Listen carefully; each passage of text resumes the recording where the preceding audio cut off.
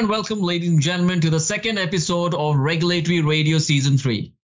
In the previous seasons, we talked about diverse topics under the scope of regulatory affairs and received a lot of love and support from our global audiences. Hi, I'm Mohammed Wasi Akhtar. Hi, I'm Esther Brown. Stay tuned, ladies and gentlemen, on Regulatory Radio. In today's episode, we will be discussing the Generic Drug User Fee Amendments, also popularly known as GDUFA, along with Prescription Drugs User Fee Act under the Food and Drug Administration Reauthorization Act, FDARA, of the US FDA for generic and innovator drug products. I'm Mohammed Wasi Akhtar. I head the practice pre-sales and solutions for medicinal product at Freya. And I'm pleased to welcome our esteemed guest for today, Esther Brown. She is a director at Freya with 20 years of experience in business development and various other strategic roles, with more than 6 years as a commercial business partner in the life sciences industry. Esther is well positioned to leverage Freya's global regulatory solution services and technology innovations towards achieving client goals and requirements at Freya. Welcome back, Esther. How are you doing today? Hi, Wasi. I'm doing great. How about you? I'm doing great too, Esther. Thank you for asking. I believe this episode is very crucial for generic as well as innovator applicants pursuing entry into the US market. What are your initial thoughts about GDUFA? Yes, Wasi. After an overview of drug application in the previous episode, I believe generic drug user fee amendments seems like the next topic to discuss due to its close association with market entry. Also, since generics contribute to almost 80% of the drug sales in the United States, it will indeed be interesting to understand the regulations around them. So, Esther, why was there a need for GDUFA? Since we see many regulations and amendments are connected with historic events, does GDUFA have a similar story? There was no major story behind the amendment's establishment, but prior to the enactment of GDUFA, the FDA lacked the resources to keep pace with an increasing number of ANDAs submitted for review and foreign facilities making generic drugs, resulting in a backlog of ANDAs. Hence, in 2012, GDUFA was enacted as Title III of the FDA's Safety and Innovation Act. Got it, Esther. But how did the establishment of another committee for generics help the entire functioning of the FDA? Setting up GDUFA gave FDA an additional source of revenue via user fees paid by generic drug companies to support FDA generic drug review and related activities. In exchange for fee revenue, FDA agreed to meet certain performance goals as negotiated by the agency and the generic drug industry. This amendment addresses many generic activities like review of generic drug submissions such as ANDAs and drug master files, issuance of letters of approval and complete response letters, inspections of generic drug facilities, monitoring of research conducted in connection with the review of generic drug submissions, post-market safety activities related to adverse event reporting, and regulatory science activities related to generic drugs. That's like maintaining an overview of the entire generics life cycle. What can we learn about the PDUFA amendments?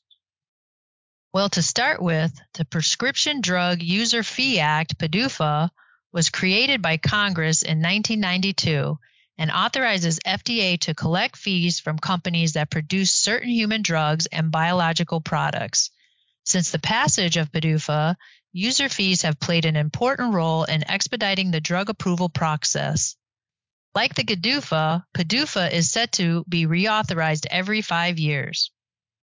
What is the vision set by FDA while setting up the PDUFA? PDUFA was passed in order to shorten the length of time from a manufacturer's submission of a NDA or a BLA to an FDA decision, approval, or a licensure. Congress has created 3 kinds of user fees for PDUFA and requires that they each make up 1/3 of the total fees collected. I strongly believe the establishment of PDUFA was due to the AIDS epidemic around the early 1990s. What can we conclude from that tragedy?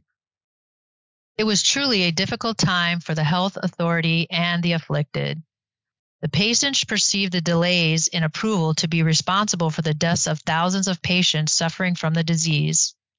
Applications for new medicines often ran into hundreds of thousands of typewritten pages and languished for 20 to 30 months awaiting review. There was no technology-based software during the time to assist in fast-track approval. The incident set in motion a cascade of events which further translated to an unprecedented collaboration between regulators, industry, and advocates.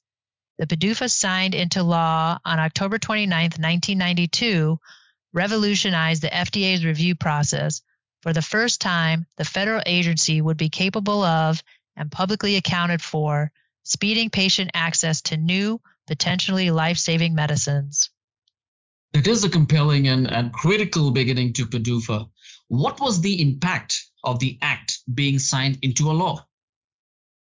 The first version of PDUFA, PDUFA 1, helped clear the bottleneck, with 33% more medicines approved year on year post-1992, a 77% increase in FDA new drug review staff, a 50% reduction in median review time for drug applications, and 2 years shaved off the waiting time for priority medicines from 30 months down to 6 months.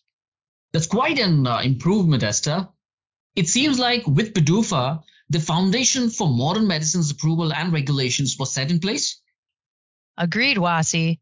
But as you know, science and technology do not sit still. There is always an enormous scope of improvement. Nearly 29 years since PDUFA was first conceived, the Act has evolved into an essential mechanism for keeping the FDA nimble and effective. Absolutely, Esther. But what were these significant changes in by the FDA through this PDUFA? There are multiple changes, Wasi. Since 1992, the revision every 5 years have evolved the regulatory space altogether. PDUFA 1 focused on shortening the NDA review. Initially, user fees could be allocated only towards activities necessary for the review of human drug applications and supplements. PDUFA 2 broadened user fees to fund activities related to preclinical and clinical trial phases of new drugs development. PDUFA 3 extended them further to fund reviews of post-market safety information for the first 3 years after approval. PDUFA 4 lifted the 3-year limit and broadened the post-approval activities covered by user fees to encompass the development of adverse event reporting systems, management of adverse event data, and enforcement of FDA requirements such as post-marketing trials, labeling changes, and risk evaluation and mitigation strategies. It's quite an evolution with every changing amendment. Thanks for elaborating on PDUFA and GDUFA. Not a problem, Wasi. This is a very interesting and important topic. Thank you for having me on the show. Always welcome, Esther. After exploring, ladies and gentlemen, PDUFA and GDUFA within the US FDA, stay tuned on Regulatory Radio for an engaging conversation on all things regulatory. See you next time.